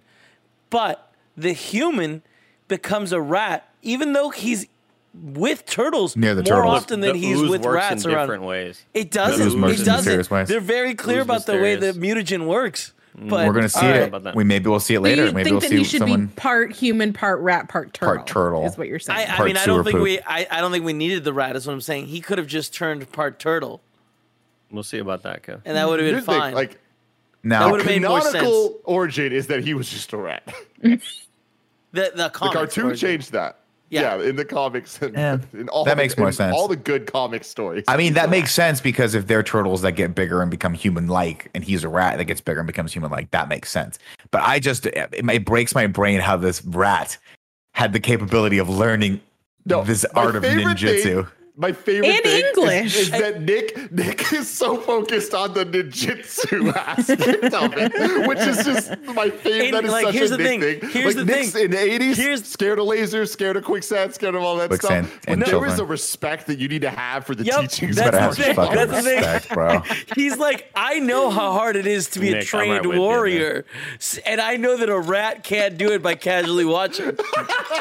And I mean, I'm just saying, it you guys are like all those lessens people his online. martial arts. selling me on this. I don't know about the rest of you. You're like all those people online that like watch videos of how to fight and be like, I can fight right now. I know how to fight. Yeah, I saw this- someone this- throw a punch one time on TikTok. This Anyway, fucking I digress. Rat, yeah, it'd be like a rat watching golf and being like, I learned how to play golf as a rat, but I'm a rat, and how am I standing on my hind legs? But you Yeah. don't know. Kicks Maybe the and punches and mutagen blocking. made him smart. Like at least smarter. in Ratatouille, he was watching the show and like doing the lessons with Gusto. But also, that's like, that's the animals. The animals have personalities in that movie, so that's Yeah. whatever. Different That's rat logic. Yeah. I'm just saying, Remy could kick Splinter's ass. Anyway, All I I'm move saying on. is like the rat that crossed by April O'Neil was like learning how to become a reporter, right? yeah, exactly. They're And gonna if hire it him only next got in Channel touch 6. with the mutagen, it would have become a really good reporter. Just like really April great. O'Neil. Pulitzer Yeah. Prize winning. I will say this. I just talked a lot of shit about Casey Jones being in this, but my favorite line in this whole movie is based on the fact that they're fighting and he pulls out a Jose Canseco bat and Ralph goes, Yeah. "A Jose Canseco bat? Tell me you didn't pay money for this." And I was like, I bet Casey Andy Jones laughed at doesn't that. like that. He's No. a big Jose Canseco fan. Andy, were you a Jose Canseco fan back in the day? Or did you No, even know hell about no. baseball when you were Oh no, but He was I around. mean, the big Jose Canseco is most famously known for all of this steroid stuff happening, right? Like we didn't know It was him and baseball Mark players McGuire, took- right?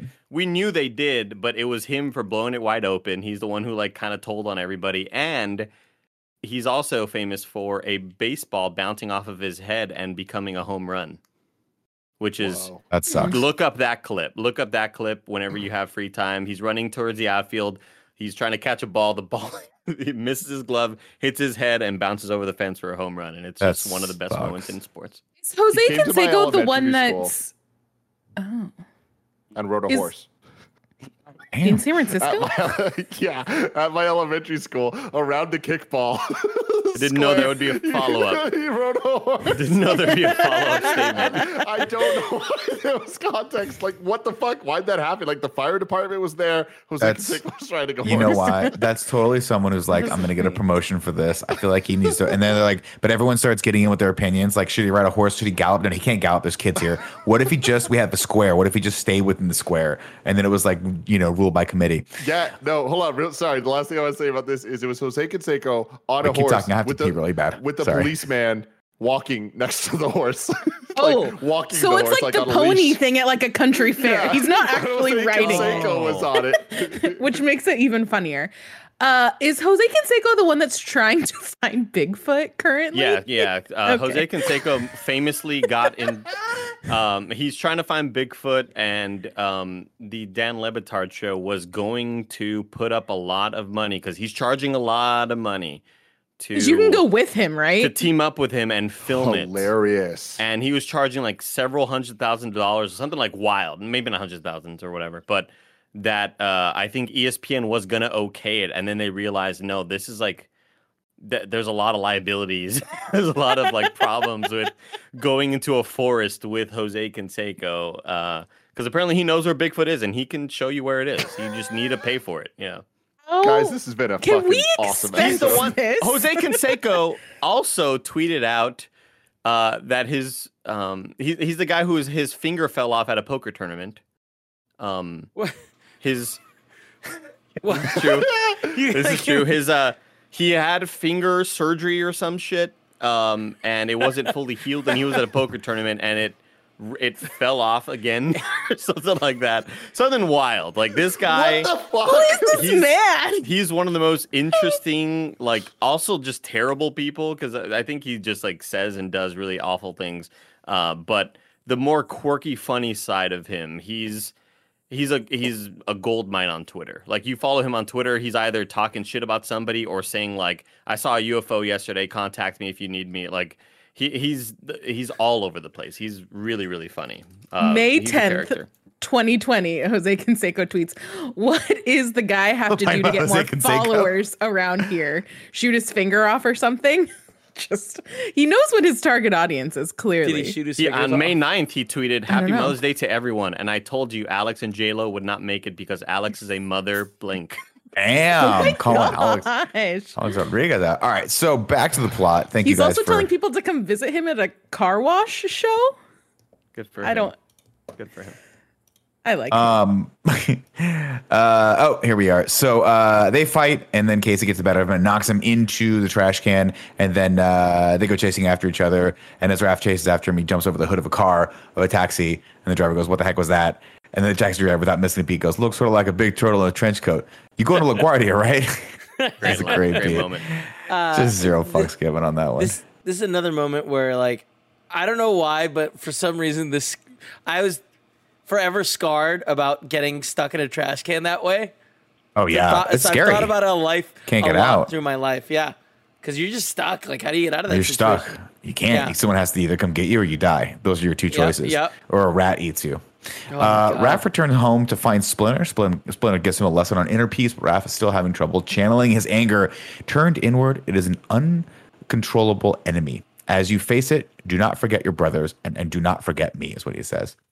The next morning, April's producer Charles comes over to check in on her. He brought his delinquent son Danny too, who is the kid that from the beginning that was stealing wallets. And guess what? He's still doing it. So he robs April blind for that $20. The Turtles watch her on TV while she interviews the chief of police about the Foot Clan.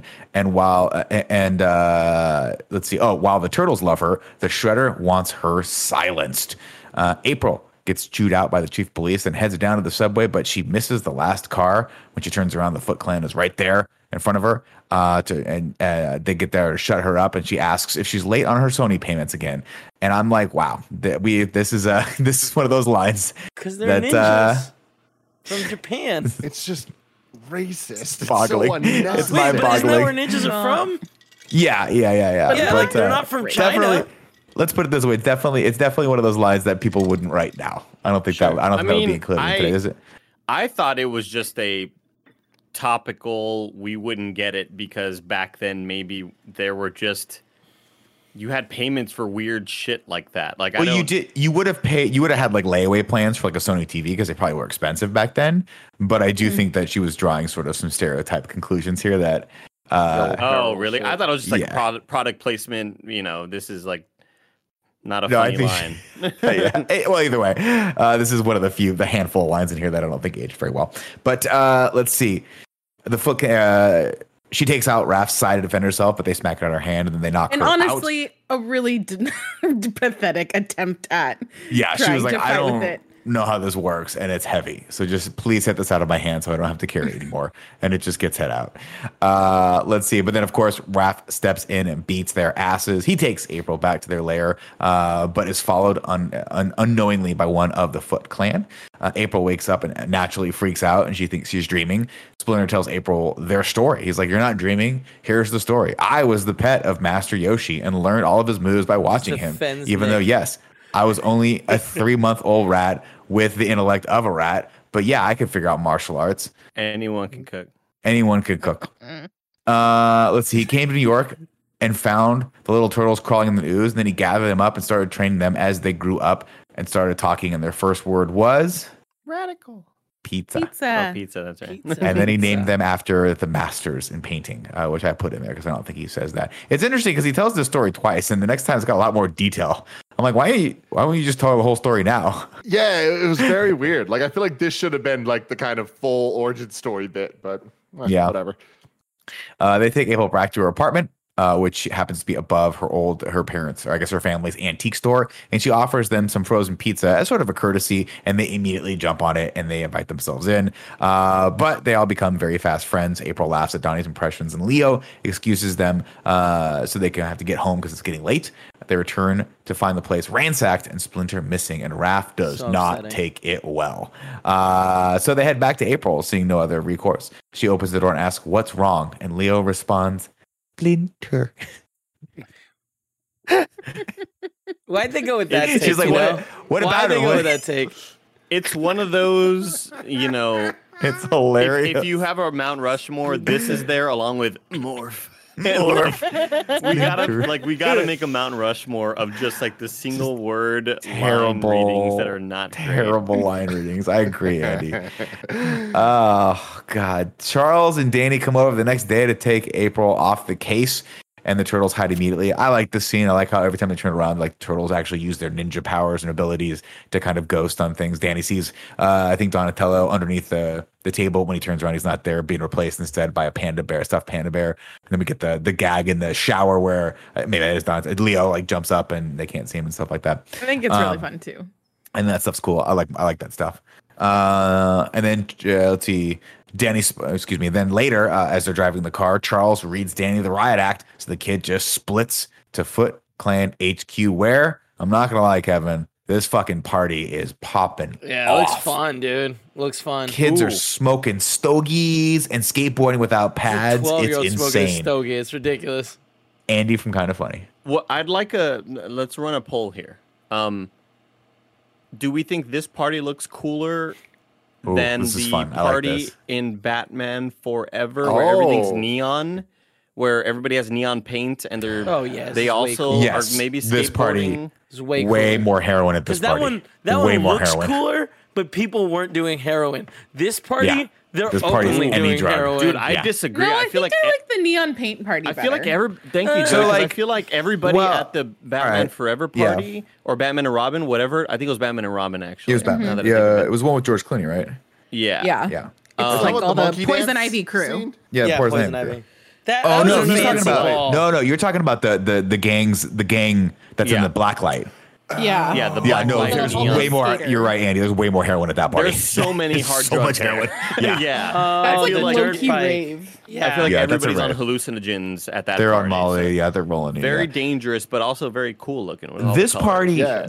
this party reminds me a lot of like the mid 90s parties I would go to when I was 14, 15, where everyone was smoking cigarettes because we thought that was cool. There was a lot of flannel, a lot of denim being worn, like big denim pants, and people were just really experimenting with weed and like alcohol. Jinkos.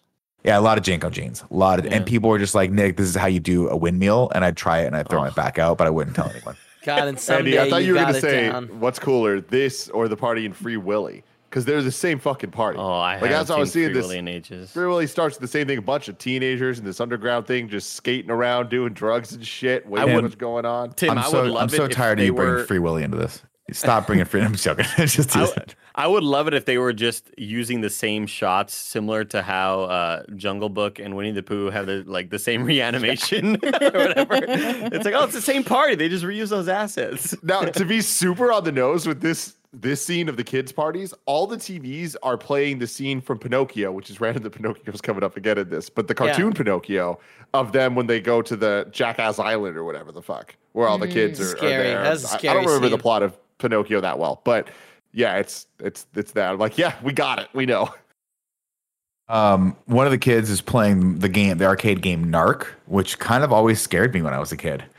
I wrote that in here. I don't know why. I never wanted to play. I was like, that's a scary game. I gotta. What is it? It's just what's the perspective, Tim? Like the TMNT perspective, like top not top down, but like a 2.5D. brawler. It's like a brawler Yeah, like a game, brawler. kind of. But I think Side we were like scroller. Beat 'em up. scroller, yeah. But what scared you about it? It just was about not like okay, it was serious. Let's go on a walk. I remember this game, and then I remember seeing the movie with Jennifer Jason Leigh. There was a movie called Narc, I think, where they go undercover and they get horribly addicted to drugs. And for some reason, I totally associate these two things together in my It brain. could happen to you. Yeah, I one day. don't even think that movie was called Narc. I think it was called something else. Oh fuck! How did I know that the story was gonna end there? Yeah. You start talking about this fucking movie. I'm like, so it wasn't even about the game. It's about a movie. I'm like, what are the chances it's not even the right movie? Yep. Are you talking about Rush? Yeah, that's the one I'm thinking of. Thanks, Jeff. Damn, that son of Okay. a bitch. Not Yeah, the that was scary. I love game you so Rampage. much. Yeah, know, Nick, Narc was they got about. four I letters. just They each got four Rush, letters. Narc. They're both about Yeah. drugs, narcotics. Scary guys. Anyway, a very young Sam Rockwell shows two new recruits around, and apparently it's Keith Ulrich is in the scene somewhere, and then someone gets their ass kicked by Tatsu, and then Tatsu teaches a sparring class, and Shredder shows up in a very, very, very dramatic fashion, and boy, is his entire outfit shiny. Tim, Yeah. This is one area where I feel like the movie excels over the cartoon, simply because you can't show that level of metallic glint in an 80s cartoon. We just didn't have the technology back then. This dude is wearing a blouse that I swear to God B. Arthur wore in every episode of the Golden Girls. It is so stunning. True. He's got the shoulder pads going on, and I love this because he walks in and everyone's like, holy shit, it's Shredder. And then Tatsu's like, fucking pay some respect to Shredder. And then walks over to him and has to curl up his cape over his little shoulder blades. And meanwhile, do you think he whispers? He's like, I don't want these shoulder blades. They're really hard to get over the cape. It's a scene that I really don't understand them keeping in the movie. I understand that they're like, okay, there's show up with the shoulder blades out. Just have him show up with the shoulder blades. Like, what the actual fuck? What a weird decision. Not a single person watches that and doesn't think about it. And that's what a movie should make you do, is stop and think about it. Man, you're hitting that fucking nail right on the head. I was like, wow, this is just so long. It was like a comically badly long scene. Like, this is something you'd see in an SNL skit or something like that. I do want to point out that James Saito, who played Shredder, has had a long career. He's been in a lot of stuff since then. He was in Altered Carbon on Netflix. Oh. He was in Broad City for an episode. He's in Pearl Harbor. Yeah, shout out to him for still working in 2021. Yeah, this dude's been in tons of shit. Still has stuff coming up. But what I will say though is, he was good looking back then. We needed to cast a Shredder that wasn't 5'7", 160. You know, like someone maybe more physically imposing. You could tell that that's Shredder. What the armor is for, guys. Come on. Yeah. You could tell that the that purple sort of blouse was really loose fitting. The shoulder blades were doing a lot of work. Please stop calling it a blouse. That's what it was, man. And so you could tell that it was like somebody kind of of a smaller stature in that suit, and it looked weird. And I'll tell you why it looked even weirder near the final scenes, because we see the full body shot and the helmet's so big. The helmet is gigantic, and maybe we need like big boots on him or something, like to just add more. I don't know. You could tell he's like a fit fucking dude. He was probably like shredded, no pun intended. You could tell he was like a ripped, built guy, but not a whole lot of muscle mass. He probably weighed like maybe 140, 150. It's just, he didn't look too physically imposing. I will say that, Nick. Definitely not. I think you're right. But part 2, Joey. Oh, no spoilers. No spoilers, Joe. No spoilers. Yeah, no spoilers. Hey. Oh, and the Michael Bay one. Oh, God. Oh, yeah, the Michael Bay one. No spoilers. Let's see. Shredder initiates one of the kids into the Foot Clan by giving him the Dragon Dolgi, and then tells them about a new enemy, the Turtles. Splinter listens as he sits chained up in the back, and as Danny steps forward to rat out April. The Turtles watch April on TV and crush hard on her as she tells the world about the Foot Clan, which has ties to an ancient clan of ninja in Japan. April thanks Raph for saving her, gives him a little personal thank you on air, and then the boys, of course, tease him because they're jealous. Leo and Raph fight while Donnie and Mike eat pork rinds. Raph heads through. They fight, of course, because Raph wants to go find Splinter, and he's like, "You're not our leader." And this is always kind of a point of contention, I think, in the cartoon as well. Raph heads to the roof to punch Dance out his rage, and Casey just happens to live 3 roofs over. So of course he sees this and like, what the literal? Why is this guy everywhere? So why funny. is this giant turtle? At this point, Andy, do you think Casey's like, I gotta stop eating mushrooms? I'm seeing this fucking guy everywhere. This is just one of the funniest scenes, and a lot of it is due to the voiced efforts of Raph when he's out on the roof. It's a great word. Doing the punching, doing the kicking, and you just hear like the damn, like you just hear him like doing, like making sounds, and it really reminds me of, obviously we think of Patrick Swayze scene. No, Kevin Bacon in Footloose. Doing the Footloose fight dancing, getting mad. But I think of Hot Rod. I think of going when out they to make the fun floor. of it. He punch dance. Like, I go punch dance out my rage. Yeah, That's what he says. I think of the Hot Rod parody of that, and it's so funny to see him up there. And then when we get Casey's perspective, I think they reuse the same shot because he's like doing the same cartwheel. Like, who does a cartwheel when you're mad? Like, it's a great way to throw your body around. It's the funniest thing. But also, what was Casey doing on that roof? Was he like waxing his hockey stick? What the fuck was he doing up there? Preparing for a night of vigilantism. Where does Casey live? Does Casey live in his van? Like, what is the guy do for a living? What does his day consist of? Does he have He a would have been a van? hockey player. Oh no, April had the van. That's right. Yeah, right. So he doesn't have anything. Also, is this news station like legit? Because they're like, you got to get rid of that old jalopy van that you were, your news van. And I'm like, didn't you give her the news van? Isn't that a company car? Are you supposed to provide a Are replacement? you doing that? Yeah, that's weird. Anyway, let's see. Raph heads up to the roof. The Foot Clan sneaks up on him. April gives the rest of the guys a tour of the antique shop while Raph gets his ass handed to him upstairs. He does well at first, and then, of course, as more people come in, they kick the shit out of him. When they head back downstairs. Great joke here where he's kicking the shit out of him, and he's like, how are you guys, like, supposed to beat me? Or, like, he says, how are you guys supposed to beat me? No.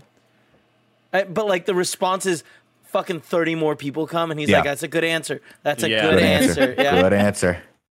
I don't know why. I just remember the scene being so much more desperate and hopeless. Well, it'd be his ass. I wanted this to be like so much more dark than what it was, and for some reason in my head, it also took place at night. Yeah. But then maybe I mixed that in my mind with the final night scene on the roof. Either way, this just didn't seem as dark and dreary as the old memory, my old brain had it. Unfortunately. Let's talk in a couple movies, Andy, because I think you might be mixing something. You might be mixing something up. In the 2007 one. No, definitely not. Definitely not. Okay. Not. When they head back to upstairs, the clan throws Raph through the skylight and attack the rest of the turtles.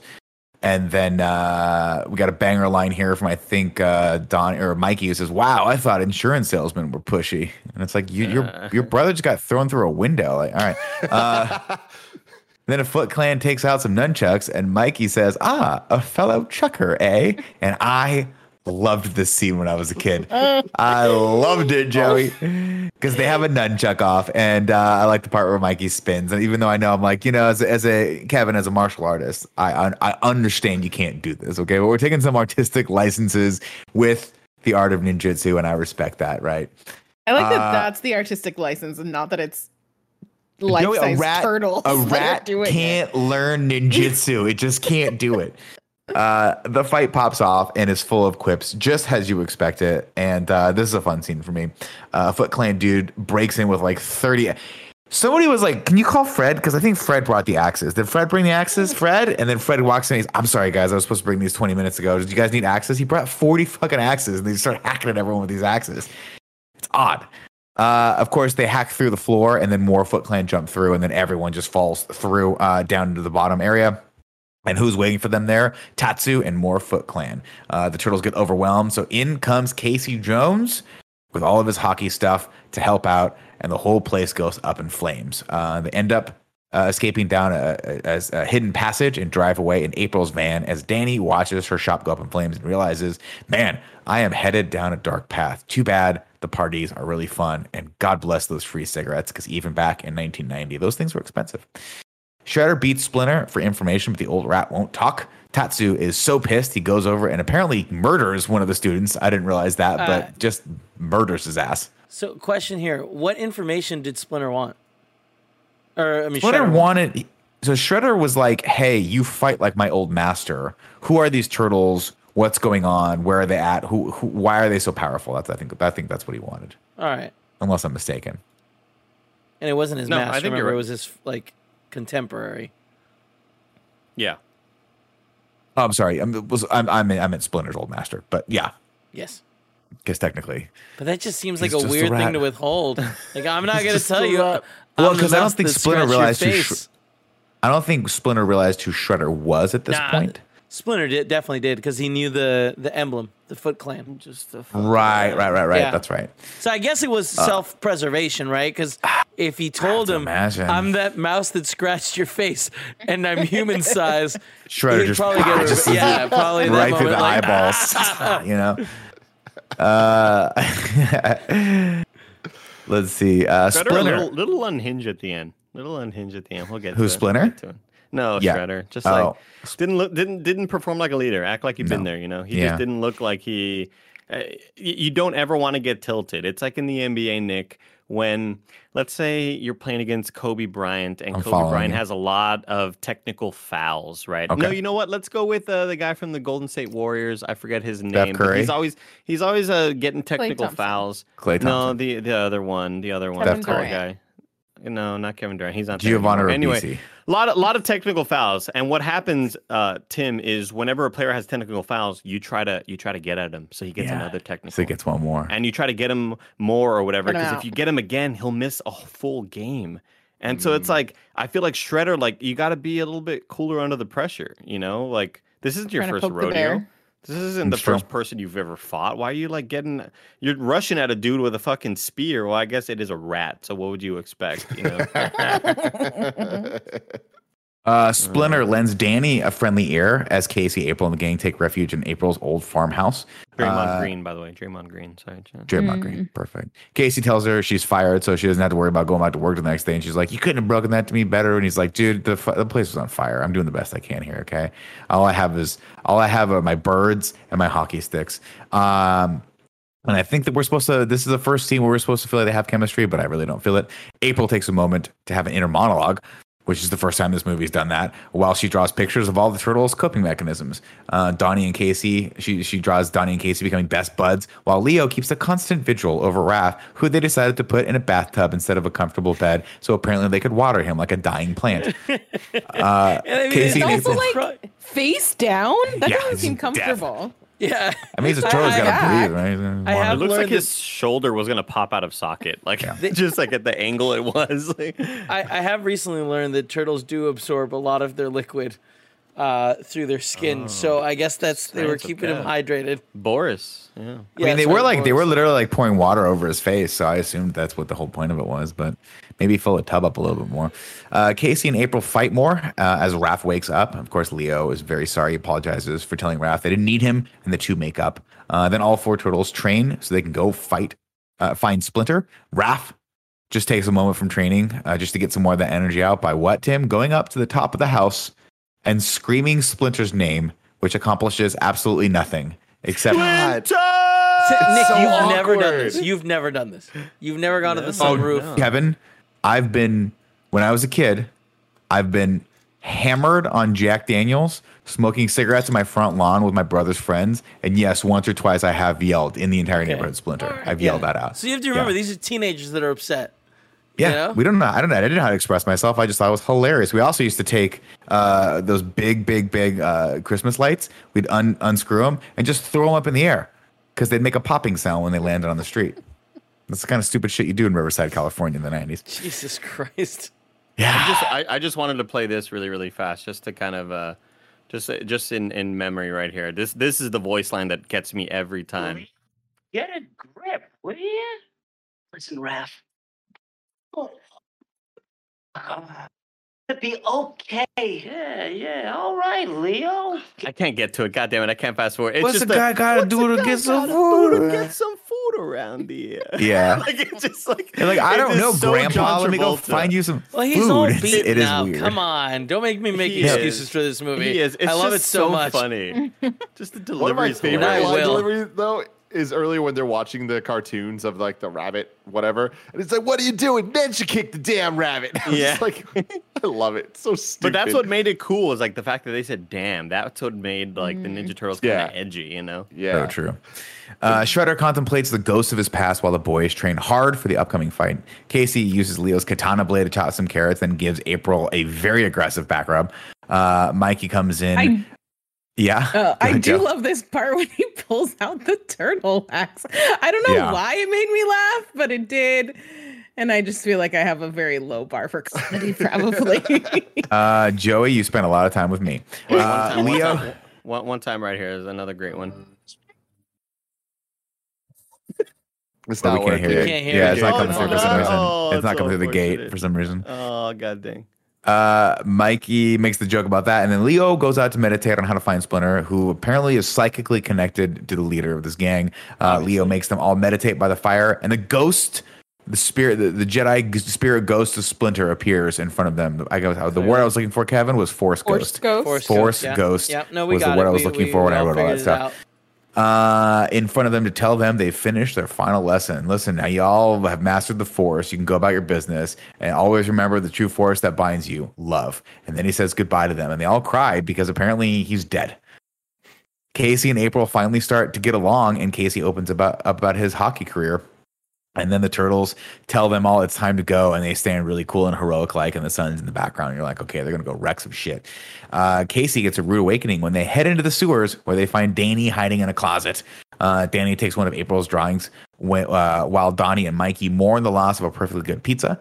Casey decides to sleep in his truck above because he's claustrophobic, or which he very much misinterprets to be another one of those moments that didn't age very well in this. No, yeah. Where they're like, no, it's not even worth getting into. But Danny heads back to talk to Splinter, who tells him the story of how his master competed with someone named Oroku Saki over the love of a woman. But rather than see Yoshi, his master, fight, she convinced him to move to America. But Saki followed them and killed both of them, breaking Splinter's cage in the process. So Splinter, doing what all incredibly intelligent, highly aware, and now apparently, Tim, according to you, trained ninja rats would do, and jumps up and bites a motherfucker in the face. Hell yeah, dude. What's up, Kev? No, I agreed. I was like, yeah, that makes total sense. If you Total go sense. after, if you were a rat and someone killed your master, who you respected, Nick, because he was Exactly. teaching you by Exactly. accident karate, By accident. you would definitely attack and claw the motherfucker's 100%. face. God, I What gotta if- fucking be more aware of what karate I'm doing around certain beings of creatures.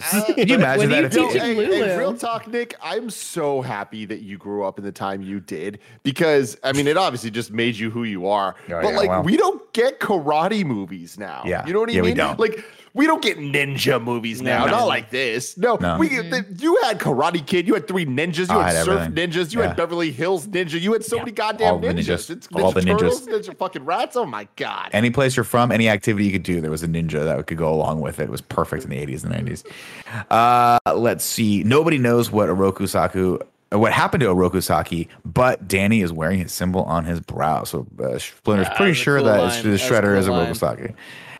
Casey sneaks into the compound dressed as one of the foot soldiers while Danny renounces his membership, but Shredder catches him dropping his bandana or his headband and he's like, you're hiding something. Danny's like, I'm not hiding anything. And then Shredder very slowly reaches toward Danny's rear, and Danny's like, whoa, what are we doing here? He said And it then he was pulls one out of the these picture. clubs. He pulls out the drawing of that April made of Leo waiting, and then Splinter turns around and says, they're back. There will be no mistake this time. I go myself, and the rat kill it. Danny runs into Casey and convinces him to help rescue Splinter because they're going to kill him, while the Foot Clan heads into the sewers.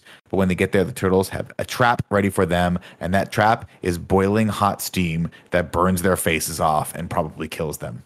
Tonight we dine on turtle soup.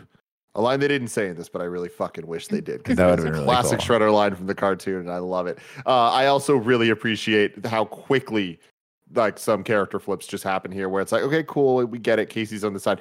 This kid Danny, like, this is kind of around the moment he becomes Dan, correct? Like, emotionally, maybe not. Emotionally, like, yeah. in I would say this actuality. is the Dan moment, yes. Yeah, but it's like all the things that he's done so far are kind of just like, you're just a little fucking prick, and it's like you didn't need to cause all this problem, and now all of a sudden you kind of regret it, and it's solved so quickly by essentially him and Casey bonding, him evolving into Dan, and then them just being like, he's gonna kill Splinter, as if that line means anything to necessarily to Casey. It's Casey's like, there's who so the much hell are you context. talking Well, there's about? also- Who's Splinter. Oh, the giant rat. Okay, got it. There's also the moment where So Splinter's true. like, Casey. And it's like, I didn't know you knew his Did name. y'all Like, meet? yeah. How did there was a point where he does ask Casey, who are you? Like, and what do you, like, sort of, why are you here? What are you doing here or whatever? But I wasn't expecting, like, just so quickly. I'm sure there's some missed scenes, some deleted scenes like you were mentioning Definitely. earlier, but for him to just be like, Casey, you're here. Like, thank God. I fucking love you, man. Like, it's so Because I'd be bizarre. like this. If I were Casey and I saw that thing, I'd be like, Mm-hmm. what is it? What is that thing? should we kill it? Do we is kill this thing? Like, we have to kill this thing, This right? is probably the bad guy, right? Like, there's like 6 billion rats or something like that in New York alone. And if they all start getting this big, we're going to have a very serious problem. So we should take this thing out of the gene pool right now. Let's see. More Foot Clan show up, and Casey and Danny save Splinter, but Tatsu has other plans. The Turtles kick ass, and April helps out from the rafters. Casey gets smart with Tatsu, so the ninja smacks him around a little bit, but thankfully, Casey finds a good old-fashioned golf club and tees off on Tatsu while Sam Rockwell and the boys watch. And then he has a great banger line, Andy. I bet you got to laugh at this one where he looks at the golf club. He says, "I'll never call golf a dull game again." Oh, such a good line. Who could forget? What a great line. This entire character is just sports puns. Sports puns. Splinter tells them all. He turns to the group of kids and tells them all the Shredder has been using them. He's been poisoning their minds. And then Sam tells them that they're family, but Casey calls bullshit, and the wool is finally lifted from their eyes. We got to fight the Foot Clan. Do they call them the Foot Clan? FUT outside of America or what? Like, oh my God, that would be a great line. Football, sport, it's just another Casey Jones. Throw that in there. Perfect. I do feel like that flip would have made a lot more sense had the second in command had murdered the kid. Because it kind of is just like, they're really going to treat you like this? Like, they're really treating you like family? And it's kind of like, it seems like it. But all right. You know what I mean? He just kind of flips for no reason. And death would have meant a lot more to that scene specifically. I think we got it. I mean, I think they saw their friend get his ass kicked and get knocked out. I think that was traumatic enough for them to at least question, what is happening with the morality of this club that we're in. Yes, we are stealing and robbing people, but there has to be a limit here. And to Sam Rockwell's credit, he dances really well in other movies. Let's see. The Foot Clan retreats to the roof as the Turtles crush them with their shells, and then they practice a bunch of lines and they land on, well, it was a shell of a good hit, Tim. Someone tries to take Donnie's head off, and then he pops it back into his shell, and then when he pops it back up, he kicks their ass and then screams, "God, I love being a turtle." Hell yeah. And they finally run out of Foot Clan soldiers to fight, so guess who steps in? The man himself, Mr. Shredder, and we're on to the final boss battle. Raph takes him on first and gets his ass handed to him, and then one by one the boys go in, and they get their asses handed to them. And Only then one gets a hit in. Leonardo. Of course he is. He's the leader. And then they regroup and say, "Any thoughts?" And I forget who says it, but one of the turtles says, I think maybe it was Raph or Leo, says, "I only have one thought. This guy knows where Splinter is." And they all go after him. And that's a hype moment for me. And they attack, and the music gets really serious. And you're like, wow, it's a different movie. And then Casey kills two men with a garbage truck downstairs. And everyone's like, "Casey, back it off 10%, bro. This is not what we're trying to do today." Yeah, you don't have to be murdered for that. Let's see. Shredder gets the better of Leo and makes the rest of the guys throw down their weapons. But things start looking real dire until Splinter shows up and straight throws Shredder off the roof and into the garbage truck below. I love the dummy that is the way the body looks when it flies over. It really just reminds me of that one movie, Catwoman too. Oh my God, yeah. But it's so clearly a dummy. It's like that one wilderness movie where the person knocks the jaguar off a cliff and it cuts to the cliff, and then it just shows a little just shitty spinning way too fast, a shitty version of a doll. Benji. You could tell. Yeah, I believe it is Benji. Yeah, that's hilarious. So funny looking, dude. And then Casey accidentally on purpose triggers the garbage compactor, and Shredder dies a very slow, painful, stinky death. The cops finally show up along with Charles and the crew and the news crew, and Danny gives April her money back that he stole from her. Charles and Danny reunite, and now it's just Dan, okay? And the dad goes, and then they hug. I love it. No, but I love the cops going, hey, what's going on here? We need some explanations. And then Sam Rockwell's like, "You want to check out this warehouse over on this street?" And they're like, "Okay, no more questions." Yeah. All right, I guess you could go. Yeah. No more questions. That's all we got. Yeah, hold on. I have something, but I need to find where I put it. The street in the warehouse, they say, check out the East Warehouse over on Lairdman Island. Eastman and Laird. That's cool. Creators of the Ninja Turtles. Like That's that. cool. That's And one of them had a cameo in this. I think it was Eastman. They were still fighting April- at this time. I have to imagine. This was probably the impetus of some of their arguments. I think wasn't it the cartoon? Doesn't matter. Was it? Might have been the cartoon. I think it was. April. Yeah, probably. April negotiates a corner office and a higher salary to come back to the story. Then, of course, the scene where Sam she Rockwell got a points the lot. cops. She got a lot. Hell yeah, she got a lot. Also, Dude, she's the only one do that you knows the wanna work turtles. there? You're not talking to anyone Like, else? do you want to work there? Like, they're clearly corrupt. Like, they were strong armed by the cops to drop this story and fire The you. classic news boss Nah. thing, though. I can't tell you how many times Fran was like, Nick, we got to take you off that story to 50 Cent Blood in the Sand. And I'm like, I'm going to fucking Cabo San Lucas if I got to pay for myself there, but I'm still going to expense that meal. We can't have you reporting on the Scooby-Doo game. Scooby-Doo. Scooby-Doo fucking DS. God damn it, the Fred. kind of funny lore. I'll never forget that. You got to go back out and get Scooby-Doo on the off-screen footage of Scooby-Doo on the DS. Me and fucking Tyson are like, nobody fucking cares. They don't need to see footage of Scooby-Doo on the DS. It's not going to be the hot title of 2008, bro. I love Fran. I'm playing Warzone with them later. Anyway, Charles and Danny reunite. Yeah, we got that. Sam Rockwell points the cops to the warehouse where all the stolen goods are and then immediately gets shanked for snitching. Casey and April finally make out, and I think these two were horribly miscast in this movie. Yeah. And then the turtles watch from above and cheer them on. Mikey scores the kiss, a 9.95, which is not unlike the score to this movie on Rotten Tomatoes, which is sitting at a fan score of 81. Bet you didn't know that, Tim, master of trivia. Then the boys try to figure out the correct phrase to end the movie with. And once again, Splinter has to come in to save the day. He says, I've always liked Cowabunga. And then everyone goes, Cowabunga. And then, as if it wasn't enough, they cut back to Splinter and he says, I made a funny. And then we roll the credits and we get Turtle power. Wow, with that vocoder voice. There is nothing more 1990 than the credits to this fucking thing. Like, oh my God. It's like, I love that it's them telling the plot of the entire movie, kind of describing the characters, but getting a lot of them wrong with the lyrics. Like, it just doesn't feel. It hits on everything. Yeah. It is your standard. He's a hell of a fellow. It's like, okay, I guess those aren't lines in it, but they could be. This is Tim, you didn't understand because you were too young to understand the 90s. In the 90s, they gave you 35 minutes to write and record these songs. And I'm pretty sure, was it MC Hammer that made this? I'm pretty sure it's MC Hammer. Whoever the musical artist was, sounds like he was recording it like in his own kitchen. It doesn't, there's like, the vocals are super dry. It's just like super bad. But man, we're about to get the best song ever created in Secret of the Ooze. So y'all better shut your mouth. Shut your damn mouths, everybody. Cheers. Give me one sec. Give me one sec. I think it is Partners in Crime that did it. MC Hammer does other songs on the soundtrack for both this and the second one. But the beat for this shit is hard as fuck to this day. I'm listening to it right now. I don't know what the hell it samples, but it's I'm going to listen to it right now. I'm listening to it right now. Yeah, I'm sending it just to you guys, just to listen to whatever you want. But Andy, hit the theme song for that haiku and review.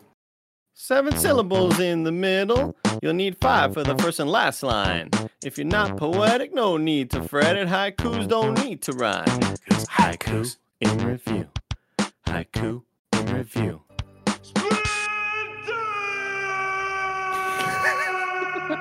That was great. Damn, I just awesome. watched this movie and I don't remember it lasting that long.